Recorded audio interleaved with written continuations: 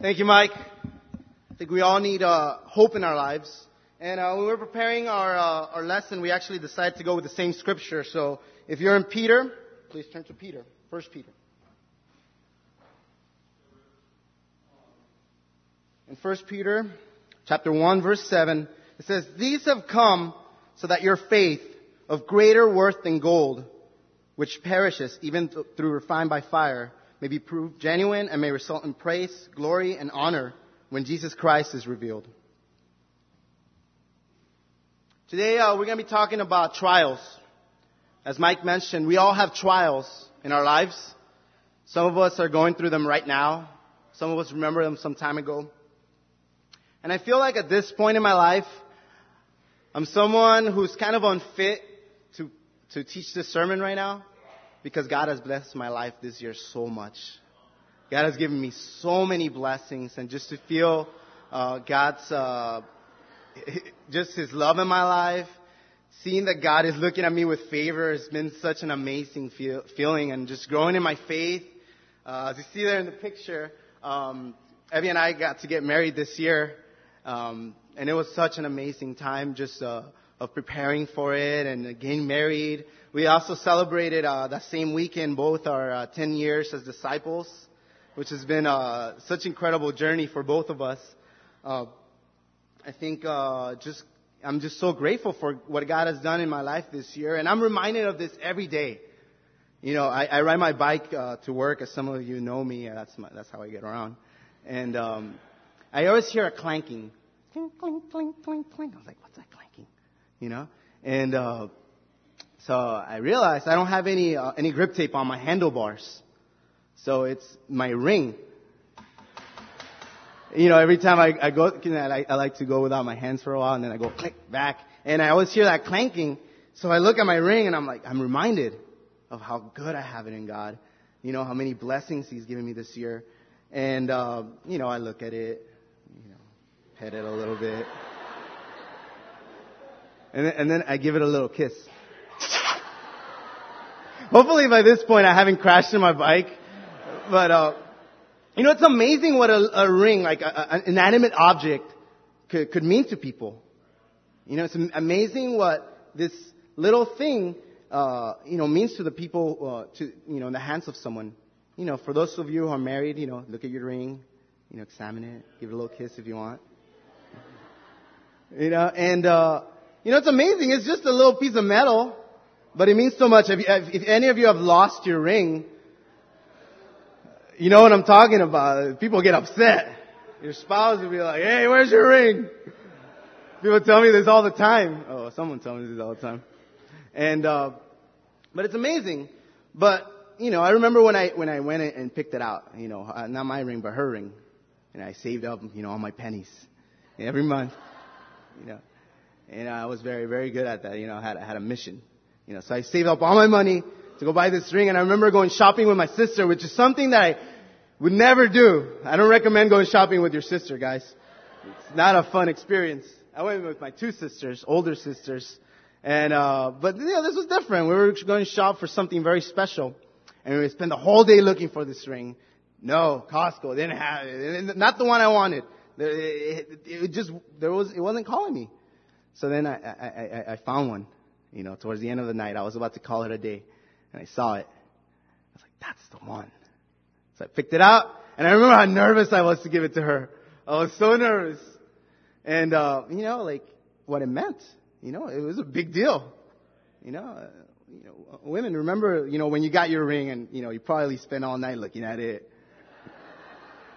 You know, I did. You know, I got mine the day actually of my wedding. It came in the mail. So I got married with a different ring. It was a stand-in. But I remember when I saw my ring, I was like, "Oh, this is it." You know, and I put it on, and it's like, it felt weird. You know, but it means so much to me. It's just a piece of metal, but it means so much. And, you know, in order for this ring, you know, to mean what it does, it has to go through a process. You know, it didn't come out of the earth in a circular place. You know, it has to go through a process. People die, you know, back in the day looking for gold. People moved from the west out here in the gold rush to find gold, you know. And it was this big ordeal, you know. It's a very valuable thing to people. So it starts there. And when it's dirt, when it's between all the dirt, it's not like it has the same properties as it has when it's pure. When it is found in the earth, it's a very rough thing that's mixed with all these dirt and things, and you touch it and it just breaks apart in your hands. That's gold, if you didn't know that. Some of you guys are like, whoa, gold. And so then, they get it and they put it to this thing they called a crucible. You see there in the screen? I can see it, that's why I keep pointing there. When you see it, there's in this crucible, and it's burned at 1,064 degrees. That's pretty hot. And it has to be burned for all these impurities to be taken out. So you take out the impurities, and then you have gold. And then sometimes they have to do it over and over because, some gold has different properties. So you have to do this repeatedly, this 1,064 degrees. I don't know if you know how hot that is. That's pretty hot. So, then, it is taken, it's in liquid form, and then they put it into this mold, and that's how you get, jewelry. You have this shape. And when I think about that, I think about my life. Before, God rescued me from my life. I think about how it was. I was this dirt, that was valuable to God, but God couldn't, it didn't have a form. God couldn't use me because of so many impurities that I had in my life. And I remember just how much God changed my life when I came to this church and was able to really look at my life and look at the impurities in my life. And look at that mirror, looking at myself and saying, man, I'm pretty ugly without God. And all of us could relate to that. Without God, we're really dirty. We're this impure, valuable thing, but that God, just doesn't use because there's so much impurity. And I remember just how much God has changed me. Just seeing from today to the person I was then. I was this, teenage punk, literally, this teenager just didn't care about anyone. And God now, I care for people. When people do bad spiritually, I start crying. That's a different person. And, and I'm definitely grateful for the refinement that God has done in my life. And the impurities in my life, they didn't just disappear. It's caused me a lot of grief, a lot of times of just prayer, a lot of times of tears where I saw my life and I am so far from being like God. I'm so far from really being the person who God wants me to be. And I remember, the different trials that I've seen, and namely a lot of them have been around the concept of just people who I loved, who I brought in to love God, leaving and saying, you know what, this trials of God, this fire is just too much for me. I'm out. And people leaving God, and we see empty seats here of people who decided that this fire was too hot, that I am not going to respond the way that God wants me to respond to this, and I'm out. I'm going to get bitter. I'm just going to go sin. And I think of what that did in my life. Many times I kept going and saying, okay, God, we can do this. But there's a time in my life where I didn't respond that way. Where I let impurity back in my life. Where I left sexual impurity in my life. And to see the damage that I had in my life, the damage that it made in my character. I remember sitting across from a mentor and him telling me, God, is not using you because you're not letting go of these sins. And it was so hard to hear when I see people around me doing well and I'm just doing poorly spiritually, and seeing my mentor telling me that. But I'm so grateful for that, Josh. I'm so grateful.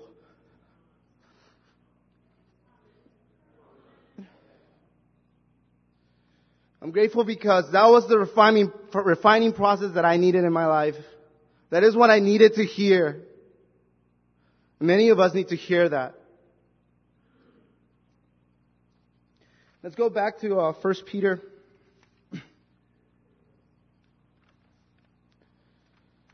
And you think about the church that Peter was talking to. This letter that was sent to the church. And you think about the trials that they had to go through. In 1 Peter verse 7, it says, These trials have come so that your faith of greater worth of gold, which perishes even through refined by fire, may be proved genuine. And you think about the audience of Paul. Who was reading this letter? It was Christians who were unpopular. It's not a popular thing to be a Christian in the first century. They were dispersed along the earth. We have such a blessing here, but then they had to be dispersed because of persecution. They were falsely accused. Came to a point where it was a crime to be a Christian, to be a disciple of God. They were executed. They were fed to the dogs, fed to the lions. That's our brothers and sisters. That's the trials that they endure. And this is what they read. Let's go to chapter 4, in verse 19. It says, So then, those who suffer according to God's will should commit themselves to the faithful Creator and continue to do good. And think about how hard it must have been to continue doing good, to continue putting your old life behind when you have such trials, when you're facing death. Let's read in chapter 5, verse 9, It says, resist him, resist the devil, standing firm in the faith, because you know that your brothers throughout the world are undergoing the same kind of suffering. Let's read in chapter 3, verse 14. It says, But even if you should suffer for what is right, you are blessed. Do not fear what they fear. Do not be frightened. And these are the kind of scriptures that our brothers in the first century read. Scriptures of hope, scriptures of faith, talking about the trials that they had to endure. And our trials today may not compare to the trials that they had to. None of my brothers that I know, maybe in the third world, maybe they do, but none of the brothers that I know have been fed to the lions. None of the brothers I know are going persecutions. And you ask, why God? Why did they have to go through such hard times? And why God? Why do I have to go through such hard times in my spiritual life? And it is for the refinement of our faith. We've been talking about faith quite a bit. And rightly so. There's a lot that comes with faith when we believe that these trials in our life are going to be passing. When we believe that all these things come to better our character. I have a couple of questions for you. A couple more things about that time before, actually. In the year 64, I studied this in urban planning. That's what I studied in Cal Poly Pomona. Cal Poly Pomona, I learned about this planner named Nero. As an emperor. And he decided for his urban renewal plan, he looked at the city and he said, you know what? I don't like the way this city looks. I just don't like that building there. It's just on the way and just gets in my path. So he decided, you know what? I'm going to burn the city down to the ground. All the homes, think about your homes and all those things. To the ground. Burn them. And, and then he rebuilt his own city. He made his city out of the rubbles and the way that he wanted it to look. It's a pretty intense thing, but he blamed the Christians for it. He said, the Christians, they are a good scapegoat here. It's another one of the trials. But we think about our lives and the things that we tear down and what we build up. My question for you today is, what sins are you holding on to that keep God from growing you in your faith? What is it? It could be a lot of things. I know for me, my impurities kept me from growing and becoming that man that God wants me to be. And I stand before you today as a sinner in continual need of forgiveness, but who God is refining. But I definitely have seen that in my life. Do you believe that God has the power to work in your specific situation? Your specific situation. Maybe not in your brothers, not in your sisters. God can work in that. But is God alive in your life? Is He working in your situation, in your hardships? And do you believe that the prayers that you pray are heard by God? He's listening to them. And do you value the faith that comes through refinement? We need to believe that God has the power to work in our church. We need to believe that Jesus has the power to cleanse us from our sins. And we need to believe that God has the power to work in every situation. As we pray for the communion, let us think about our lives and how much God has done for them, for each and every one of us. As we think about the trials, and some are very significant.